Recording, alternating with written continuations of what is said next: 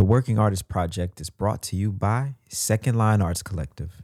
Learn how you can support at secondlinearts.org.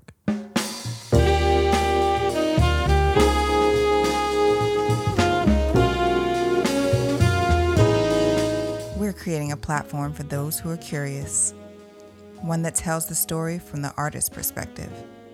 Moments in time, captured from the innovators who are reshaping dance, music, theater, and the visual arts. This is the Working Artist Project. Good evening, ladies and gentlemen. My name is Gregory Agid. Welcome to the Working Artist Project. Mr. Darrian Douglas, how you doing tonight? Gregory Agid, I am doing good, bro. I had a great day today. Can you believe it, Greg? I did something I haven't done in months. I ran, bro. Did you really? Yeah, bro. I ran. You know, I had that Achilles injury that's been plaguing me for 2 years at this point. But yeah, bro, it was good, man. Everything's good, man. How are you?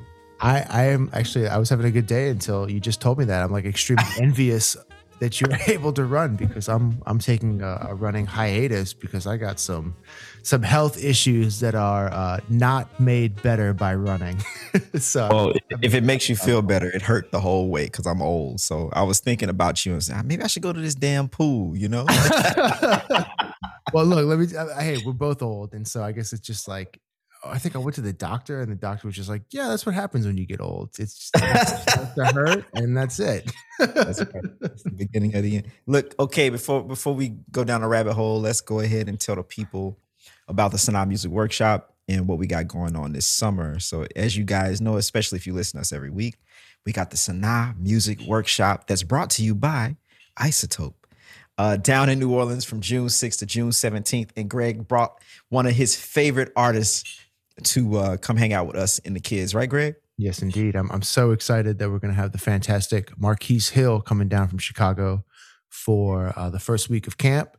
And man, honestly, it's a true pleasure. And we're really honored to have an artist of that magnitude who's, again, just like a fantastic composer, trumpet player, and also a world-class educator. I know that teaching is something that's very important to Marquise, and we're really excited that he's going to bring all of his skills and experiences down to New Orleans and share that with the young people at Second Line Arts. Absolutely. So if you know someone that wants to sign up, tell them to sign up quick. They have a few more weeks before we close registration, and we only have a few more spots open.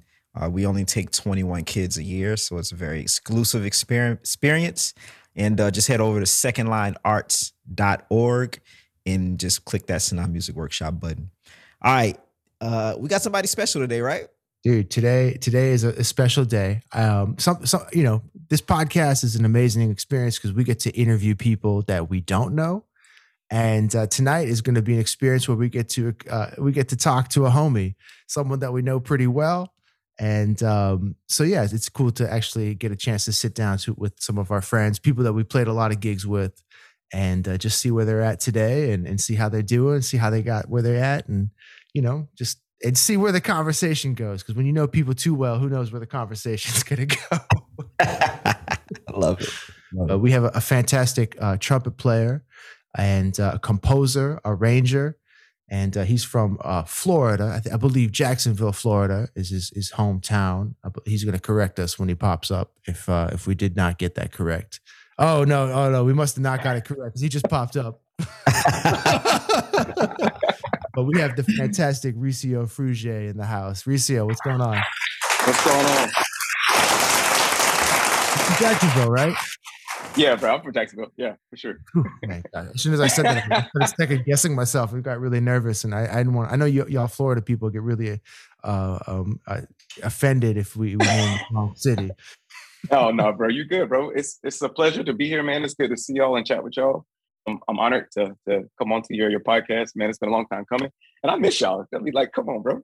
I miss y'all. It's been a minute, dude. It's definitely been a minute.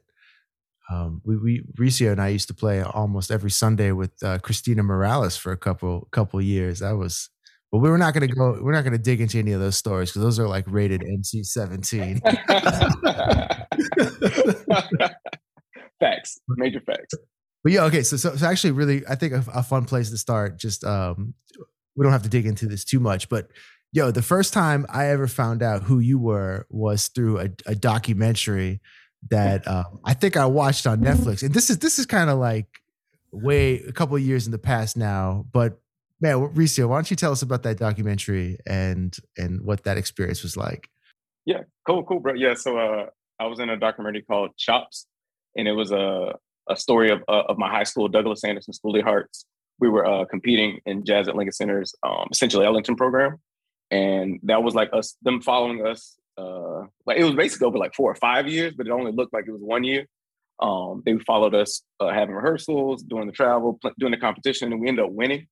So it got to be kind of cool to see so many of those things like come together, from storytelling, and like they kind of try to do it like a sports film. So it's kind of like, like from that perspective, but doing music. And so yeah, it was a very, very, very mind-blowing experience. One, being a part of Essentially Ellington, which, man, that changed my life and so many of my peers' lives from that experience, but also seeing the process of somebody like record, document, and like create something that like had lasting impact and affected a lot of people afterwards, And so like a lot of my friends that I grew up with, like Jameson Ross and Alfonso Horn, a lot of the cats that weren't in the documentary, like Theo Croker, like all those cats were part of the school we went to, but like they kind of just captured these nuggets that were actually just happening, and it didn't seem that weird because we were at a School of the Arts. So there's, you went to NOCA, so like there's always like cameras around, there's always stuff like that. So it was a great experience to see that happen. And it's something that like when I meet people all the time, they're kind of like, wait, are you that guy from that documentary I saw? And I'm like, you the cat from Chops? Yeah. My hair's back almost as long now as it was back then. I cut it off for a while and now it's back. Dude, the Jazz at Lincoln Center Essentially Ellington competition is like a pretty prestigious event. And, it's funny, being a teacher at NOCA, we kind of have this conversation every year, and it's like, why don't we go to Essentially Ellington? But we don't have to dig into that. But man, what was that like? Do you feel like that was like, what was that experience like for you? And do you feel like that is like something that is worth the financial investment for high schools to try and do? Absolutely, unequivocally, yes. Through that experience, and so here's a story that isn't really told about the documentary. We went to do Essential Ellington twice while I was there. They did it, a few times after that. But the first time we went, we were supposed to be the hot shot school from the South that was like had all this notoriety, and everyone who goes there is supposed to be so killing all this stuff. Blah blah blah blah blah. We went and we got smacked. Like we look bad, bro. Like I'm talking about like real bad. Like, you know what I'm saying? And so like when we had that first experience, we were like, man, like there's lots of people around the country who can really play this music. They're serious about it. They dedicate their time to it. And so we had like a year break in between us doing it and rallying the troops again to go back. And the second time around is when they brought the cameras around, because the cats who were featured in the film, they were like coming from middle school into high school. And so you got to see us go through this process of being like, oh, we saw what this is like. Like we saw how many killing musicians, how many killing bands who really understand the music of Ellington and can execute on all different parts. Like actually the actual players in Ellington's band, like you saw all of that from firsthand experience. So that informed how we went into the next wave of doing that. And so like that was like the generalization of how it happened. For me personally, they sent out a clinician every year to your high school to like give you like some like, hey, look, we know you're used to this, blah, blah, blah, blah. Here's some pointers. And Ronald Carter, the sax player, came to DA to be ours the year we won. And he was actually the first person that I could say really validated or gave me like the stamp of like, yo, bro, like you have something special. I believe in what you're doing type of vibe. Like I was playing like third trumpet, and I'll probably talk about this more later, but I was playing third, fourth, fifth trumpet for a lot of my life. And so like, he was kind of like, yo, you don't have to be playing first part to be a leader. And I was like, what? And so like personally, I felt like, like somebody gave me like a, yo, bro, what you're doing is good. I support you. And I've never been able to like not appreciate how much that changed my life. You know what I'm saying? Like, nice. How did you take that? Yeah, we do this everywhere. So I'm typing things in the chat, talking shit. I was like, yo, this dude's like this dude's arms did not move. Like his arms did not even, like no shoulder, nothing. It was right. Everyone at home, I just typed in Winton plays fourth trumpet, so it's all good. I looked. There's nothing wrong. It doesn't matter what part you play. Yeah. So, well, I mean, so yeah. dig this, Ricio.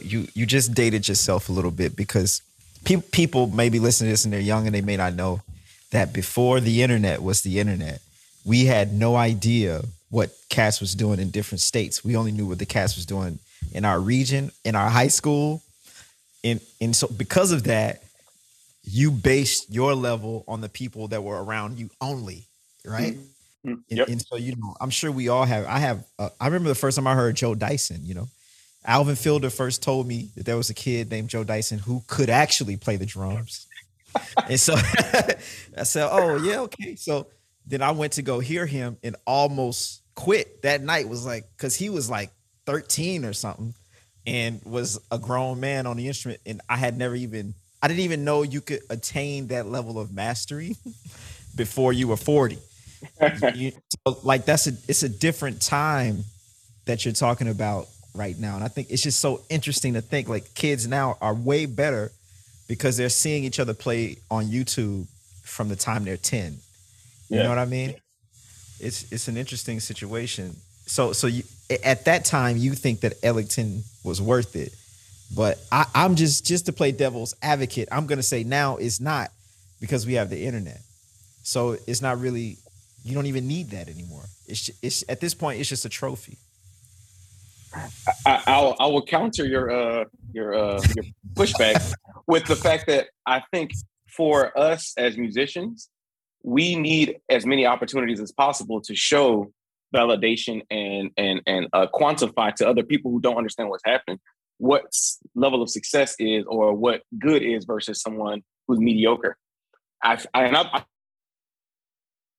kind of like on that vibe for a while because I feel like it's hard for people to look at something like art subjectively and be like, oh yeah, I think this person's the greatest of all time, blah, blah, blah, blah, blah.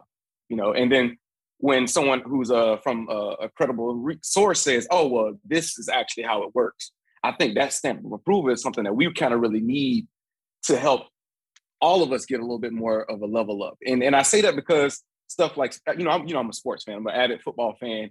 And something like somebody knowing how many stats somebody has is like important to somebody who cares about sports.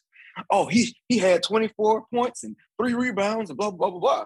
They can't do that for what we do. So any way that we can have somebody who doesn't understand what we do understand that we're like of exceptional quality, I gotta be like, hey man, you know what I'm saying? Like that's and I don't think views and likes are enough to validate in some ways. You kind of need some mastery subject, some masters to be like, oh yeah, stamp of approval type vibe. Not saying that couldn't get weird or messy, but that's just my little 2 cents about like what we do and how like we can incorporate it into like how the world works now. I agree with that too. I used to feel strongly about this topic, kind of siding on Darrian's side, but it's funny because we both have a good friend Jameson Ross, who won the Thelonious Monk competition. And I feel like maybe like, again, like these competitions like the Thelonious Monk, I guess now it's called the Herbie Hancock Institute competition or like the Sarah Vaughan competition or what, these random jazz things that happen. They actually do hook up people's careers. And essentially Ellington, I guess, would probably be one of those types of experiences that, for young high school kids, that's definitely a huge, huge, wonderful experience for anyone to go through. But as I'm sitting here, I'm also like reflecting on the fact that like we all went to an arts high school. And so I was wondering too, like, you went to a very prestigious arts high school in Jacksonville, Florida. And I was wondering if you could speak on a little bit on that experience too, just, being a talented individual yourself, but also being surrounded by other like-minded cats who are essentially like at the top tier of our profession right now too. And how did that influence your love for music and desire to become a professional? Man, it was a beautiful environment that I think is a very strange thing to like compare to any other situation. I wish I could go, oh, well, I went to a regular high school, like not a regular high school, a public high school, whatever, that, it was just like some people wanted to play somebody, some people didn't. We had a marching band, blah, blah, blah, blah. That whole experience, I wish I had that. I didn't. Like literally everybody was at the school was like literally trying to be the best player possible. And for me, I had a very interesting route because I was never the best person at school. I was never the best person in the section. I was never the best. Like I never was first or second chair ever except in the second band. I was in the big band too, because we had two big bands. Like I was like the second chair for like 1 year. You know what I'm saying? But after that, it was like I was always like third, fourth, and fifth. And so I have some things about like what I would suggest to music educators later that we can talk about that mentality, how that works, and how like some things could have been weird. Because I honestly, I don't know if Ron Carter didn't come to me and be like, yo, bro, you playing third, but you kind of leading the section. Your style, your energy, blah, blah, blah, blah. That validation and like and belief in me, because I was always on back burner, bro. Like Theo Croker and Alfonso Horn had presidents for solos before me, bro. Like, you know what I'm saying? Like, you know, like these are like some of the most killing cats on the scene right now. And so like there was also like 5 or 6 other really great musicians who may not still be playing, who were piping me, like, bro, like, you know what I'm saying? So like that the community vibe was, I can say that the competition that's around the idea makes a very great experience for like the energy to be like, oh yeah, I want to be the best. So the competition was embedded in us very early. And it was always a tangible, like you are first, second, third, fourth, or fifth chair all the time. Like you always knew, like every day, every day, I'm sorry, every 9 months or every semester, we'd have an audition.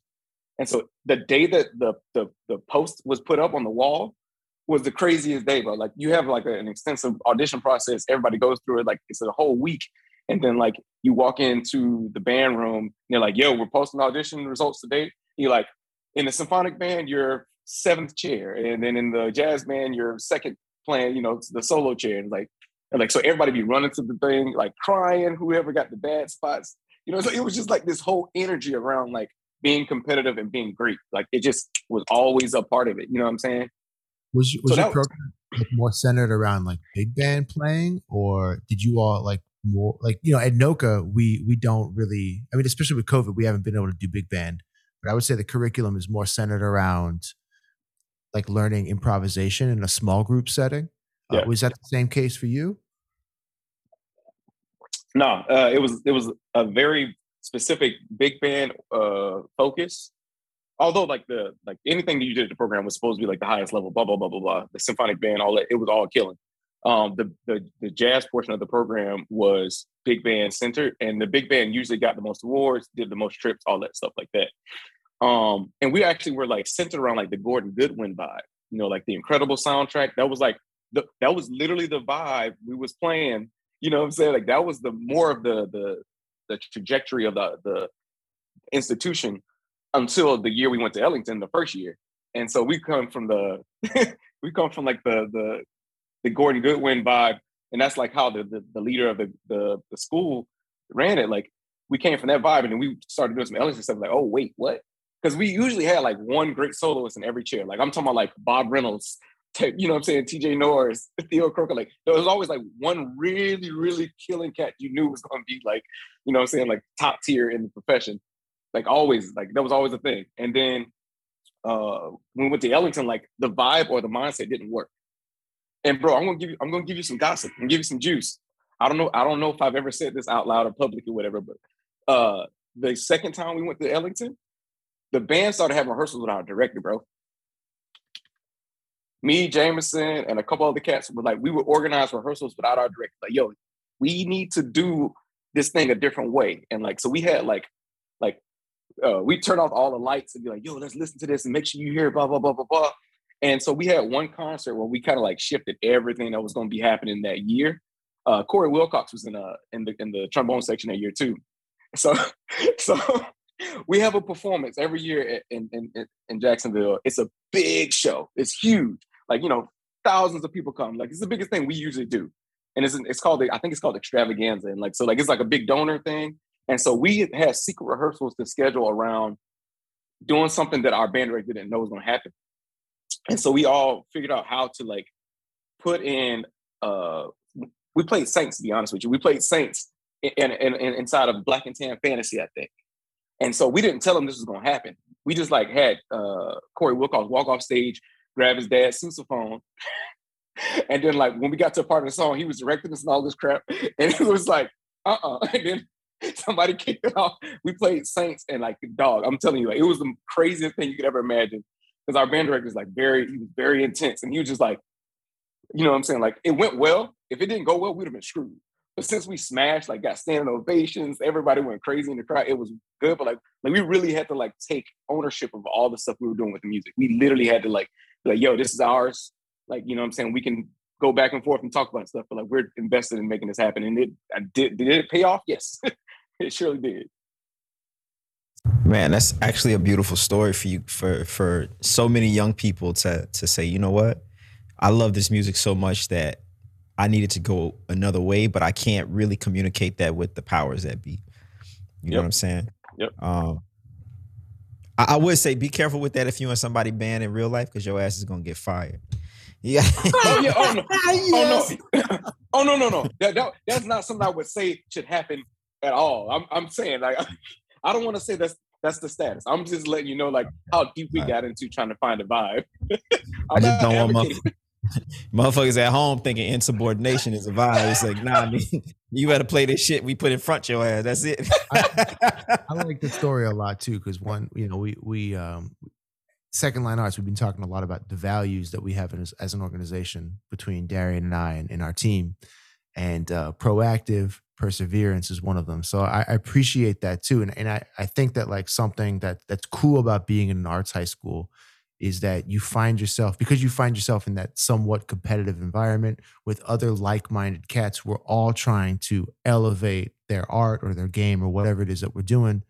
And you end up doing these little things where like you guys take initiative to like, yo, we don't need the band director to shed tonight. Like, we got to shed. And I feel like that's if any young person can take that responsibility onto themselves, like that is like a game changer for your life. Yeah. Ricio, when I see the word mastery, what does that mean to you? Mastery.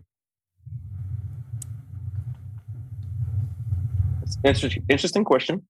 Mastery to me would be, from my perspective, I think it's a bit nuanced, because mastery implies something from the jazz perspective that I don't think is implied in other parts of the world. But mastery in terms of like what I would have thought from the process of like being a jazz musician, like you be the best person on your instrument possible. You can play everything. The technique is all there. Blah blah blah blah blah. That's cool, and I think it lends to some things that I'm not exactly like aligned with right now, but I understand it. And so being a master of what we do, I think is a slippery slope, because I mean, we have this thing in jazz where we like, you know, where we put like people on a pedestal and like, this is the master level of what we're doing. And I think it's becoming more and more difficult for us to even identify masters with how the world works with even viewing people or even seeing people who are great. Like, you know what I'm saying? Like, because right now, most things are like, they're kind of giving value based on how many likes, follows, and shares or whatever right now. So you can get somebody who's not a master at anything, kind of half doing it, but are cute. And then like something goes well, you know, like, oh, well, this person must be the best in the industry. And so mastery in that regard would be like somebody's actually doing something really well. They're mastering the idea of being a 50% good sax player, but doing it really well on the internet. And you know what I'm saying? So for me, yeah, mastery is something that it should be sought out for every musician who wants to be really good at what they do. However, how that translates to their overall success in life, I think it's just as slippery of a slope as it's always been. I feel like there's been like great jazz musicians that we never heard of because they just never recorded. Like the baddest people playing solos 40 or 50 years, geez, I'm dating myself, 60 or 70 years ago, were never recorded. Maybe they were like, you know, they had the red light syndrome. Somebody starts recording, they don't sound that good. You see them live, they sound amazing. They're the best you ever heard in your life. You know what I'm saying? And so I think there's some, I have a weird relationship with the word mastery right now, because I'm challenging some things about what I thought growing up versus what I think about now. And I would always advise people to start off with the goal of being a master of what you do for sure. And I think at some point there's a threshold in any field where you go beyond the idea that you can even do what you're doing for the people you're trying to do it for. And that's why I'm kind of like, let's put a little on a pause at that point. You know what I'm saying? That's just that's a personal thing that I'm, yeah, that's an interesting train of thought. And it's also interesting that right away you started talking about music. I know for me personally, the first thing I think when I think about the word mastery is mastery of self or spiritual mastery. And to me, that is the highest form of mastery, because then if you can do that, then everything else falls in place.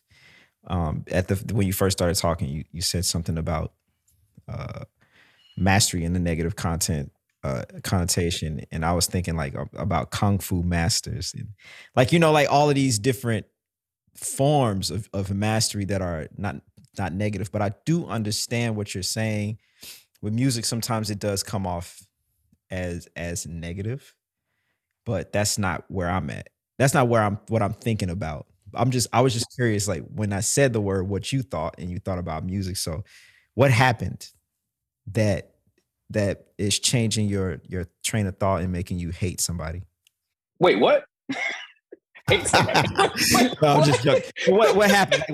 What's taking you down this road though? You know what's funny too is like even like adding on to what you were saying, man, I always go back to music and my experience again, like back at NOCA with, young masters, man, cats like Sullivan Fortner and John Baptiste and all that stuff. And also being able to see, like, to be mentored by people like Alvin Baptiste. But like, I was striving for musical mastery as a high school student, but that mastery that I was striving for as a student, like transformed into like mastery, like what you're saying, Darrian, like the mastery of my life, the mastery of self, the mastery of, spirituality and things like that. And I appreciate music because that's, I think like the arts, and I think maybe athletics could also be definitely part of this too, but like you strive to like master like a specific skill. And then you start to realize as a person, like that mastery does actually encompass all aspects of life too, not necessarily just a great trumpet player or clarinet player or whatever, Yeah, because being able to play the fucking drums good and in the real scheme of life, and you guys know this now as we get old, it really don't mean shit. You know what I'm saying? Like it's like going to the gym. Ricio, you go to the gym. You can perfect your form, but then what's next? You're really going to the gym to master yourself, because you got to wake up every day when you first wake up and you say, I don't want to fucking go run. I don't want to lift weights. I want to lay in this bed. It's comfortable. You know what I'm saying? You got 2 girls next to you. I know how you live your life. You know what I'm saying? Like it's just more comfortable to be at home. So that's what I'm saying. What you got on that, Ricio? I was thinking about as you were talking about the concept of mastery, and I think more aligned with what y'all were talking about with like mastery of self. Now that part is something that's newer for me for sure, and like that is huge right now. Like I'm all about right now positivity, being aware of what, how, and what I'm think, what, how, and why I'm thinking what I'm thinking. And so in the moments, in the course of a conversation, I'll literally be like, stop. Why did you have that negative thought? Where did it come from? How do we get out of it real quick? And then let's make this a positive situation for you and for anybody else around. And so like for me, mastery of self, that comes from like me starting to learn that. Like for a while, I think I was a bit wrapped up in like how I feel and got, like those, all those things. And I think like I was on a path of like thinking very negatively, but I didn't know why. So now at this point, like I'm like, oh, no, everything that happens around me, like I can interpret it, I can process it and be like, oh, no. This is the good here. Let's find the good, chase that. You know what I'm saying? Address the bad. If there's something that needs to be addressed as bad, cool, address it. But make the good and push forward with that. And I think my life has drastically changed from that, just having those few words be a part of my personal self-mastery. You know what I'm saying? And so like that's been huge. Because like honestly, I feel like we can get into a cycle, and everyone's going through a lot of stuff right now. Like no one's not going through a whole bunch. We all are. But everyone right now is also figuring out how to manage it, or they're not figuring it out. And so for me, it's like, oh, we'll find the positive, address what you need to address. Let's go. You know what I'm saying? Let's go with the positive. You know what I'm saying? Roll with that. And that's a mastery of self thing that I feel like you tapped into that I wasn't even thinking about when you asked about mastery. But for me, like that's been my self work that I've been doing hard as hell for the last 4 or 5 months. You know what I'm saying? Like hard. Bro, amen. And I think too, like to add to like what Darrian was saying, man, like I think it's what a crazy experience for all. I mean, I'm sure like all three of us could never have dreamed of the point of our life where we're like touring the world and like actually have achieved a lot of our like dreams and things like that. But to have that realization too, that like mastery is not all about playing the instrument, you know, like, and I'm always really grateful for music because I feel like music was like, again, like my first step into this whole world that we're all kind of like hinting at right now, or we're all becoming aware of now, you know, and man, I believe that again, like it's our responsibility as humans to like pass on the arts, because I think that's like a lot of other people's introduction to this realm of self, you know, and community. It's as we become to know ourselves more, we also get to become better community members. Ricio, what do you do when you achieve your dream, when you achieve it and it's not what you thought it was going to be? Oh no, that's very simple. That one's keep making dreams.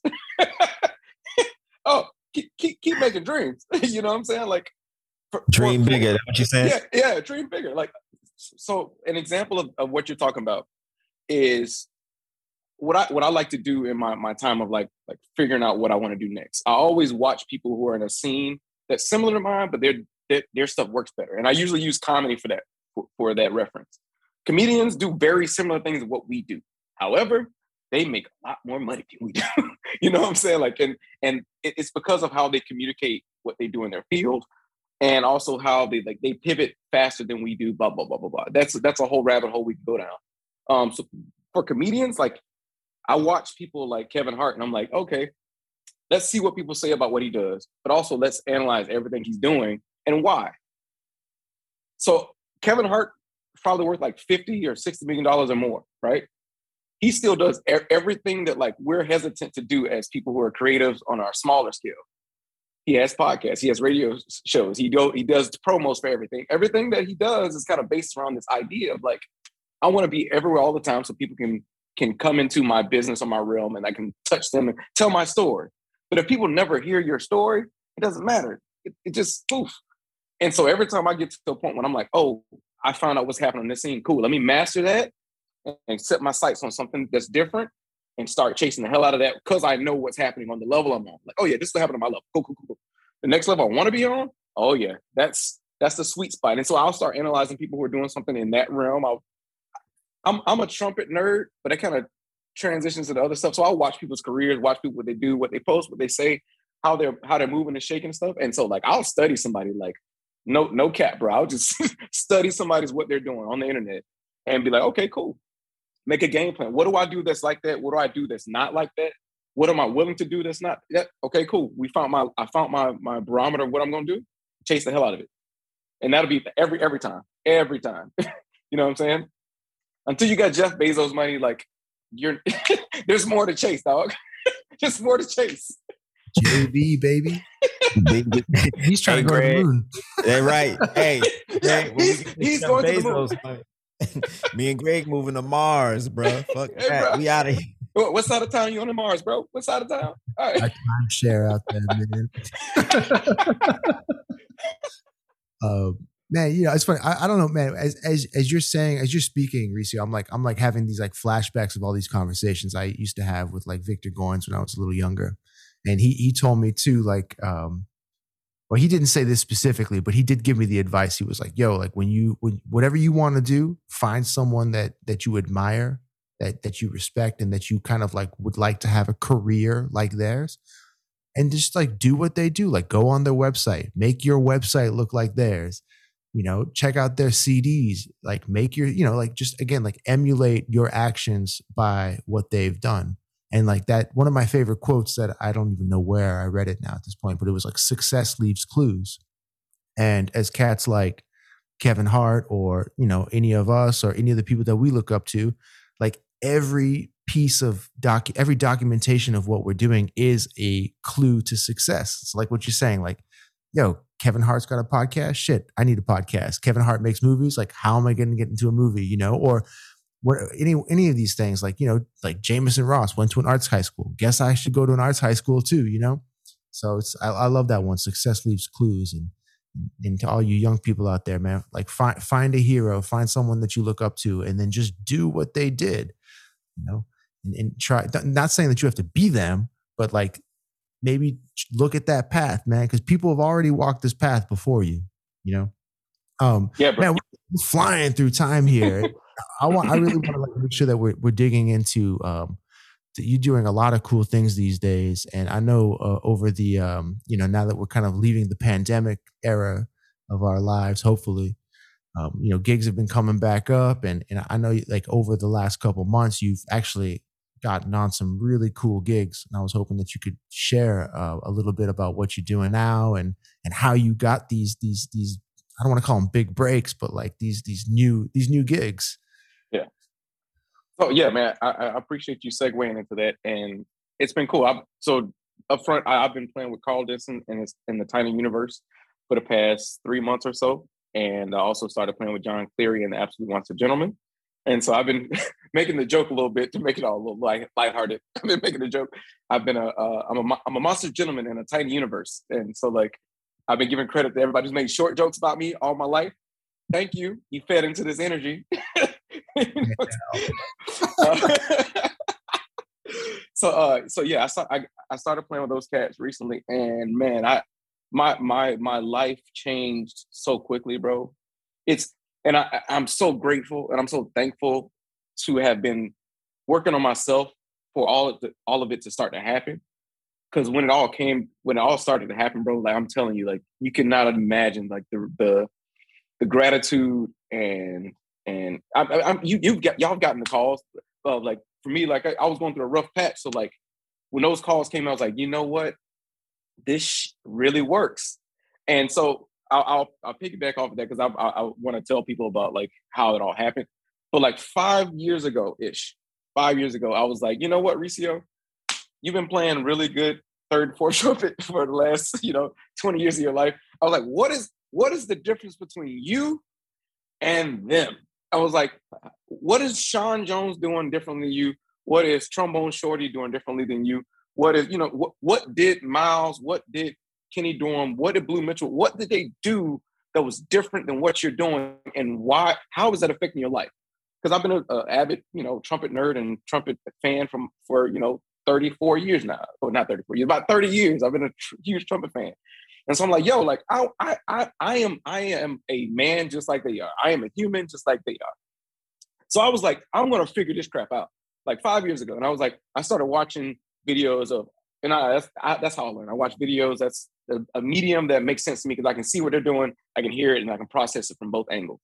And so I started watching some videos. I'm like, yo, these cats are really playing this here for this reason, and it sounds like this. And I started to process that from that perspective. And on top of that, I was like, okay, well, I'm working a good amount. You know what I'm saying? I would have like pretty busy jazz fest, pretty busy French Quarter fest. And so what I was like, yo, like, what is the I guess I've been watching a lot of videos of business videos of like, or motivational speakings and something like that. I was like, what is the problem that I can solve in the industry? And I was like, people who have really creative and intricate musical groups, they have a lot of arranged horn stuff. Like there's lots of horn parts that are like there. Most of the time, people either don't hire somebody to write the music for them so somebody can just show up and read it. And so therefore, there's like an hour and a half to 2 hours worth of music that somebody wants you to play, but you can't learn all of that and memorize. So I was like, so maybe the thing that I can bring to the table is I can learn how to show up to a gig with a lot of information, and I can do it well with a smile. And I was like, oh shoot, well, I'll show up to a one-off gig and I'll have like written out charts for like 16 songs. Like for one gig, a one-off, like, can I do it? How can I do it? Like, what process do I have to go through to make me the best version of myself on the gig? And I was like, I can do that. So I did that for Weedy Brahma. I did for one of his gigs. Like I learned like so much music, bro. And I'm telling you, he counted this stuff off so fast. I was like, oh shoot, all right. And so like I learned from that experience. It was like, oh well, there's a hole in the market where people who have really good music don't necessarily have all the pieces put together to hire the people they want. I'll fill that role. I'll fill that void. Yeah, I'm gonna take a hit. I'm gonna spend 8 hours working on some charts that somebody else is not willing to spend. But I'll be on stage. I'll be there. And then after that, I can play all the soulful, beautiful shit that's a part of my life. Excuse my language. I don't know if I'm supposed to curse. Soulful, beautiful stuff that's part of my life on the gig, because I've done the other part so that the foundation for people hiring horn sections to be there, I've done that. And from that, I can also bring me to the table. And I'm telling you, like that happened 5 years ago, and like stuff started to change. And move that forward. I did that for like maybe like 2 years. I was getting bigger gigs. I was getting like some better things happening for me, whatever. And through that process, I played with a few people here and there. A few people here and there was like, damn, this cat showed up to rehearsal with 16 charts and played all the parts just like the record and played beautiful solos. And like, he was really into the music, blah, blah, blah, blah, blah. My first call I got was from somebody I played with 3 years ago. We played like maybe 3 gigs together. They were like, yo, Karl Denson's looking for a trumpet player. And all due respect to Chris Littlefield, like, I know they had he retired, so he's not playing with them anymore. And I was like trying to be very respectful of that situation. He retired, and they were like, yo, we're looking for a trumpet player for the group. Can you make February? And we'll see how it works, and we might be able to do long-term after that. So, bro, like, I got called on a Wednesday. They were like, we need you there on Friday. They called me on Wednesday to play a gig for somebody who's had the same trumpet player for 20 years to play on Friday. I was like, yo, can I do this? Big shoes to fill. I never know this, man. So, bro, like I literally went through the process like, oh, can I do this? I'm like, yo, bro, why wouldn't you do this? Is there any reason, any logical reason you wouldn't put everything you have into this moment? And I did. So I went and learned a whole bunch of music that I didn't play. I have a whole bunch of charts I never even looked at. And I flew across the country, and like, well, his manager called me and was like, hey, can you make these dates? Cool, I made the dates. Flew over there, met everybody that night. I'm sitting at the table. Hey, how you doing? My name's Ricio. Good to meet you. Yeah, cool. And then like the sound check happens, and then like I was like, yo, this is the time. And so like I have more than that, but I've been rambling for a little bit. But yeah, so my thing I invested in 5 years ago, 10 years ago, came back in a way that I was like, I could not have imagined that it worked out so perfectly. And I'm just grateful, bro. Like I'm so grateful, dog. You know, Ricio, the universe is very interesting because similar thing happened to me, where when you're going through a rough patch in life where everything seems like it's fucked up, the universe opens a door, and what sometimes that door opens and you realize that there was some shit in front of the door. That shit had to move, no matter what it was, you know. And then you go through the door and you're like, oh, this is great. And it's different than how you thought your life was going to go. But this is my new life. This is my new situation. I got to go forward from here. And I always tell people the universe will provide. The question is, are you willing to risk it all? Are you willing to die for it? Those are the kinds of questions that the universe is going to ask your ass. If you want to be comfortable, you can be comfortable where you was at. So just remember that. My name is Pastor Douglas, and you can sign up for my church at secondlinearts.org. We'll be passing. Hallelujah. Right now. Yeah. We're good. Hallelujah. Yeah, I love Check that. it out. Yo, Greg, should we play some music? We run out of time like a motherfucker. No, let's play some. But I just want to say too, I love that, man. Sometimes you got to open the door, but there's a bunch of shit in front of it. you know what I'm talking about. I'm gonna steal that one. All right, here we go, y'all. Check this one out. This one is called Tom Brown's Boat. Dig it.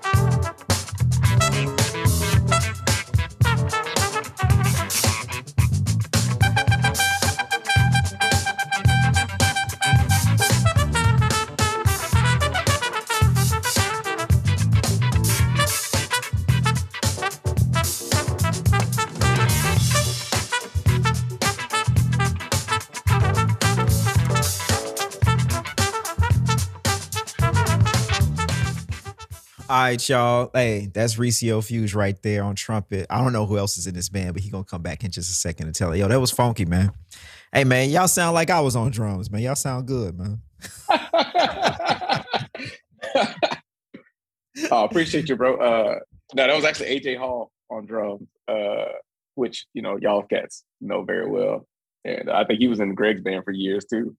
John Maestas on guitar, Max Moran on bass, Shay Pierre on keys. On that particular part of it was just me on the horn, but there's other parts that haven't been released yet that are still on there. Yeah, bro. That's Tom Brown's Boat Dock, bro. That was actually. I love that those are the cats in the band too, because like they play in so many different situations, but they're always killing it, man. Just locked in, bro. Always locked in. Yeah, that was a great session, man, and I really appreciate those guys doing it. And we had a fun time in the studio. Like it was my first time recording as a leader, and so I was like, "Yo, bro, like let's go in. Like I'm gonna lay down a bunch of stuff, and then we can make some adjustments later." And this track was like actually something we did in one take. Like we played multiple takes, but the actual recording that we just played, like it was actually me playing from start to finish. Like it's just me. like no edits, no nothing, just like straight up, just like me playing the melody, playing a solo, playing the melody again, playing like the outro. And like honestly, it was one of those like pivotal moments where like the stuff I was trying to make sense about my playing, it clicked.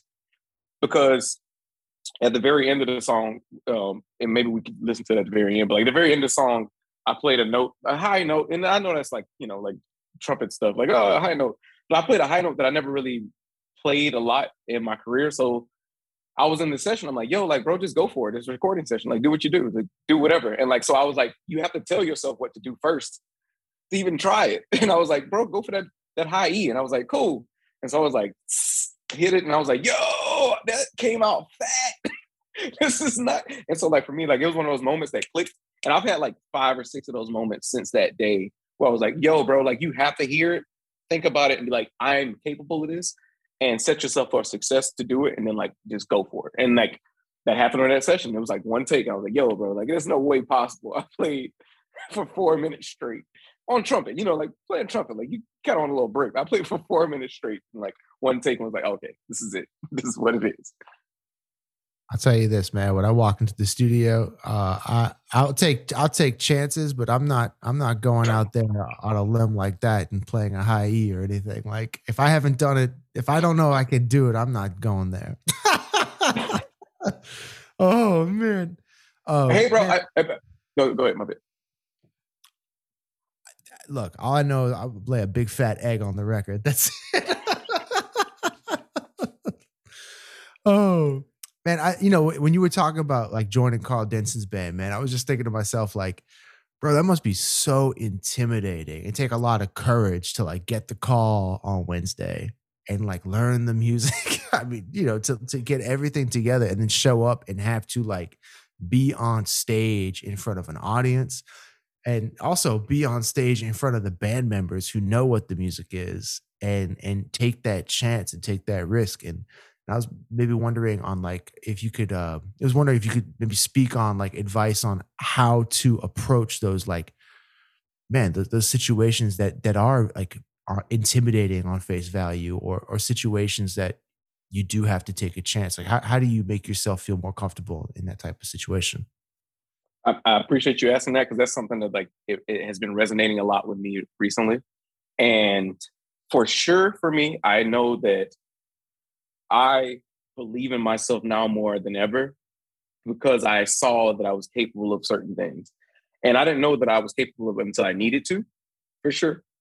But I would not back away from any situation now that is a little bit intimidating. And so for me, I wanted to say this to students and inspire the next generation, because I think this situation is something that happens more often than people may know. But like the call you want probably is not going to come in the circumstances you want it to come in.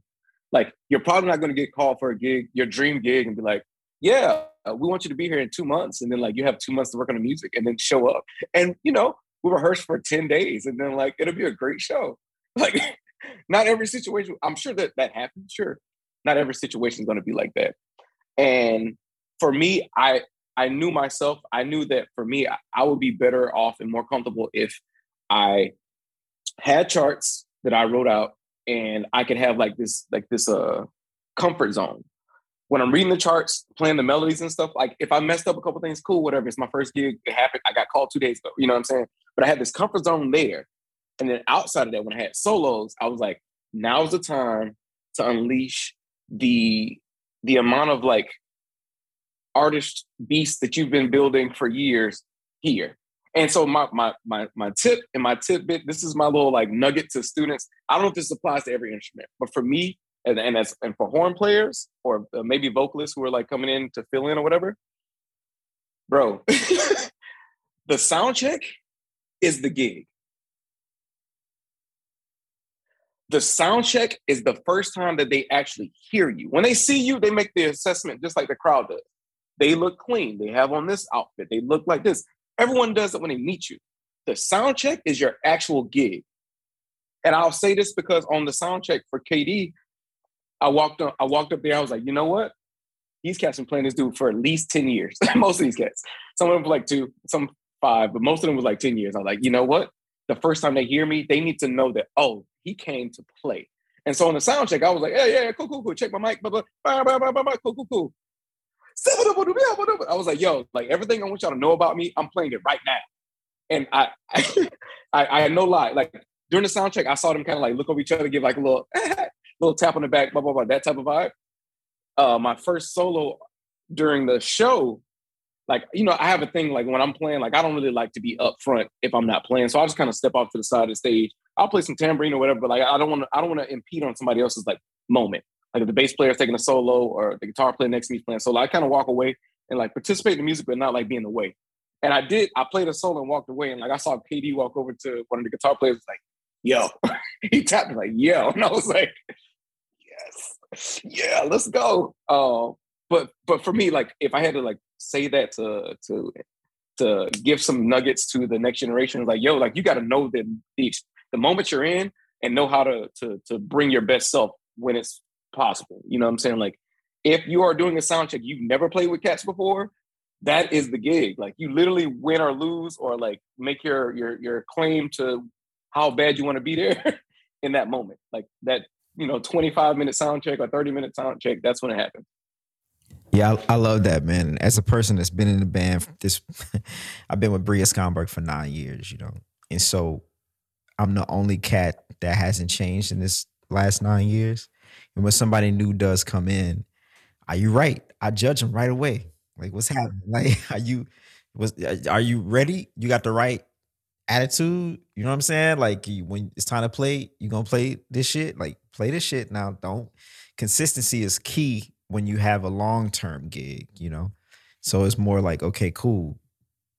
I need you to kill it every time we play, not just the first gig and the 12th gig. Like it's got to be very consistent. And I want to hit on this point because this kind of came up. We had JD Allen on the show a few weeks ago, and I mentioned we got into a little thing. I was just like, you know, it's kind of bullshit that in college they give you a whole semester to learn 3 songs. I think that's bullshit, and I don't think that it represents. I don't think it represents real life, you know. And we got into a little thing. He didn't agree, which is cool, which is fine. We don't have to agree. He made some valid points too, where like music takes time, which I also believe. I'm just saying what you're saying is that in real life, you ain't got time. So, you know, play this shit right the first time. Like that's really the vibe. Like, do you like to eat cheeseburgers? Cool. Well, you gonna play this shit the right time. The first, you know, or you gonna starve and eat beans, motherfucker. Like it's really just that simple, and it's that serious. And you have to step into the music, no matter what the genre is, with that level of intensity. I will also say, if you heard me the other night on my show up at Harlem Stage, I made a mistake, and they're probably gonna fire me because you can't make mistakes on shows like that. But yeah, Ricio, man, you right. Everything. Disclaimer. Before somebody send me an email, Greg, I heard you the other night you made a mistake. Yeah, look, I feel like my life, I've been just laying eggs on bigger stages. That's it, man. But man, Exactly. I think what's good too is like preparation is like just such an important aspect of what we do. And I typed in the chat as you were talking, unleash the subconscious. But you know, like when you there's certain types of preparation. Like you got to learn the tunes, you got to learn the heads, you got to learn the melodies. You know, that's real easy. You either know it or you don't know it. You know the changes or you don't know it. But then there's like that subconscious too, like what you were talking about, like letting the cats know kind of the vibe you were going to bring in the sound check. Yo, we've been practicing our whole life, and we've been learning all these lessons along the way, and that's when you got to understand when it's time to play the melody as written, and when it's time to unleash the subconscious. Mm-hmm. Oh yeah. Look, man. I ain't got nothing else for him, Greg. You got something? We can wrap it.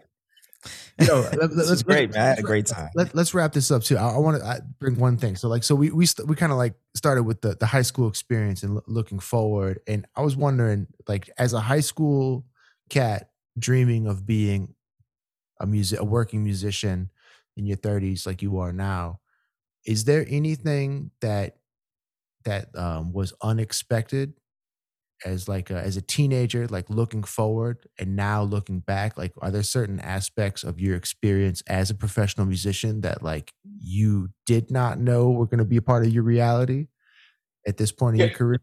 Yeah, for sure. And that's a little bit what I hinted to earlier about me being like the fifth chair player. I never knew that I would actually have to be like, oh, you got to play lead, and like not think twice about it. Like I never thought that at that point that I would have to conceptualize what I do as a musician and shift it in order to be the best musician on my instrument.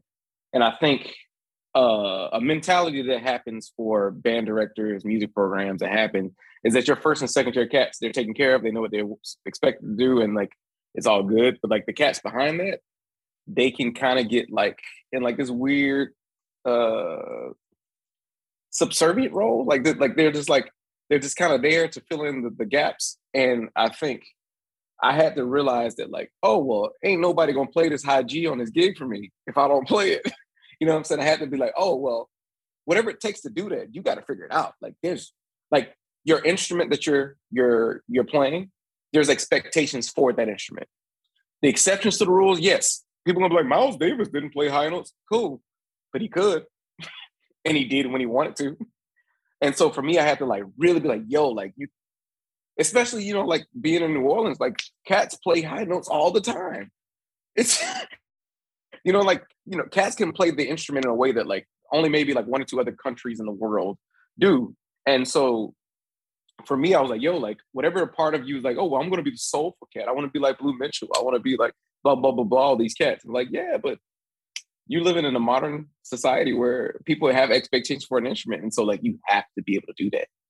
Like, you just have to be able to do that. And another thing that's not like trumpet specific is working with people and realizing that like everybody has their thing. Like everybody that you work with has a thing that they have like they feel subconscious about it and they don't want people to know.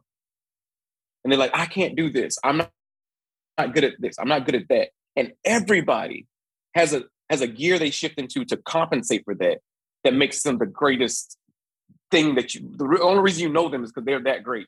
Like they shift into this mode of doing something so great because of the things that they're subconscious and like insecure about.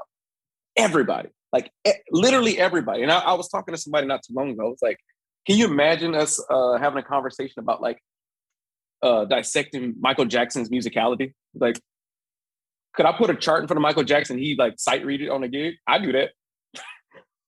He's a human. You know what I'm saying? Like that type of thing. Like, there's some stuff people are hiding or like they are insecure about.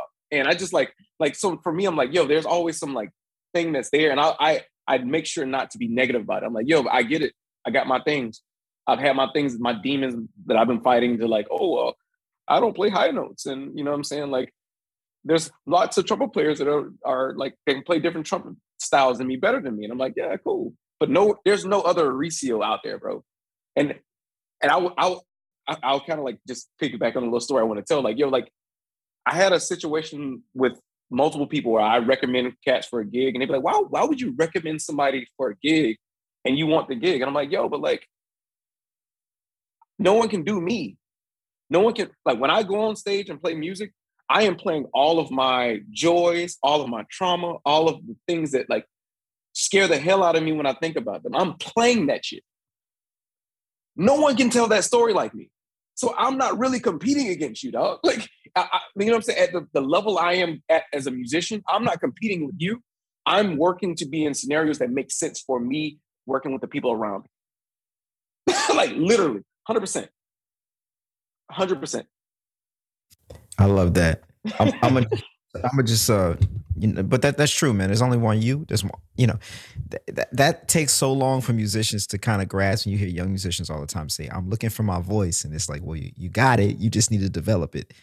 It just you babies don't do that. They don't be born and start talking and be like, "Oh shit, nigga, I wish I could sound like me." No, you sound like you from day one. That's just the way it is.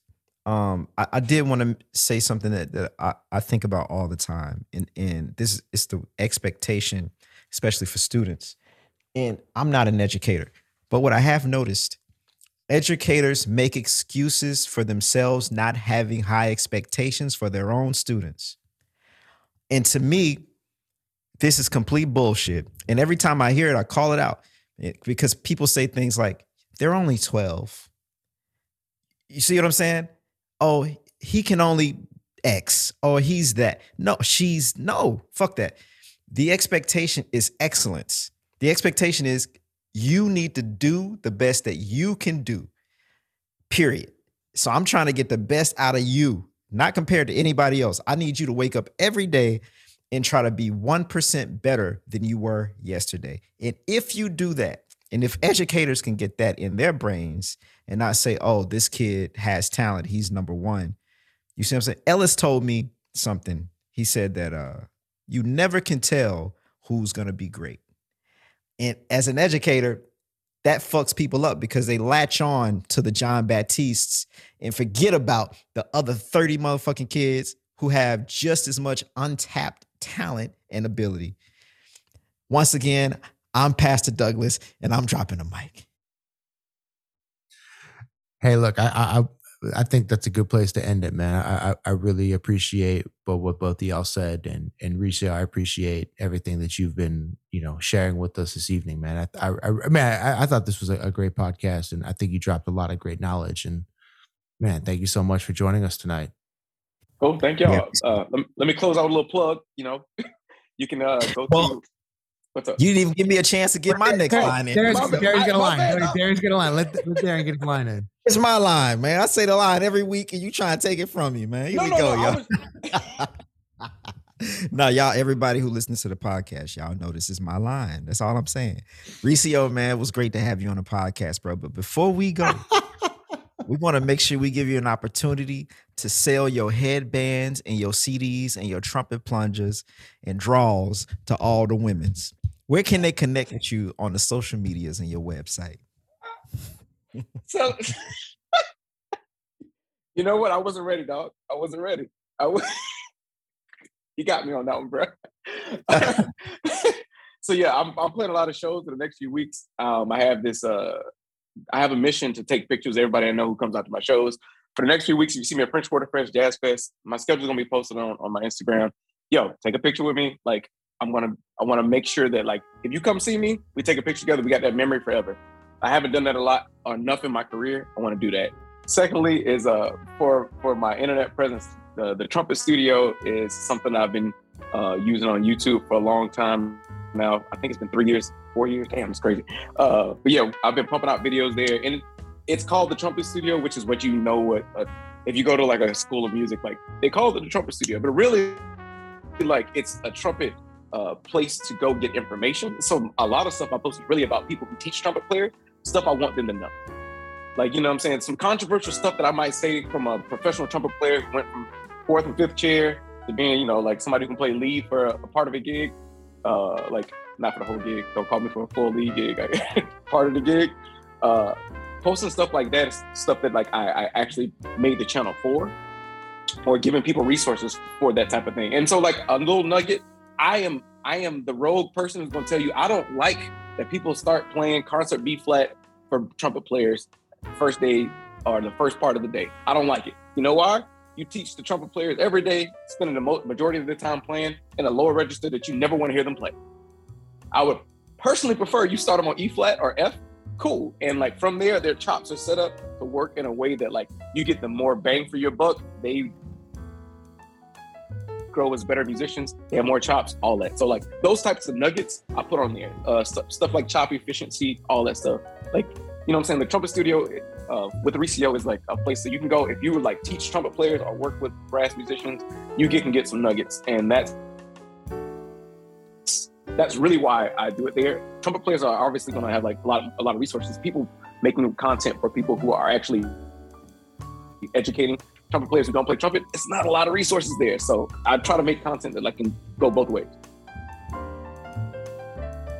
Beautiful, y'all. Y'all heard it here first, man. Go to the Trumpet Studio. Check Ricio out on Instagram, Facebook. He also got an OnlyFans page. Where that was expensive though. That was expensive. I take my hair down for that one though. I take my hair down. You can see all the locks shaking, bro. Like, hey, you go. Oh, whoa, wait a minute. Well, all right. Well, man, Ricio, it's been great having you here tonight, and I'm so glad we had this opportunity to connect. It's been a minute, and man, I hope we get an opportunity to be on a gig again sometime. Yeah, bro. I would love to, bro. Let's do it. All the success, and I hope also I'll see you on the road, man. We're gonna hook up somewhere. Hell yeah! All right, y'all. Thanks, y'all. My name is Darrian Douglas. My name is Gregory Agid. Y'all have a wonderful night. This is the Working Artist Project. We'll catch y'all later. Peace.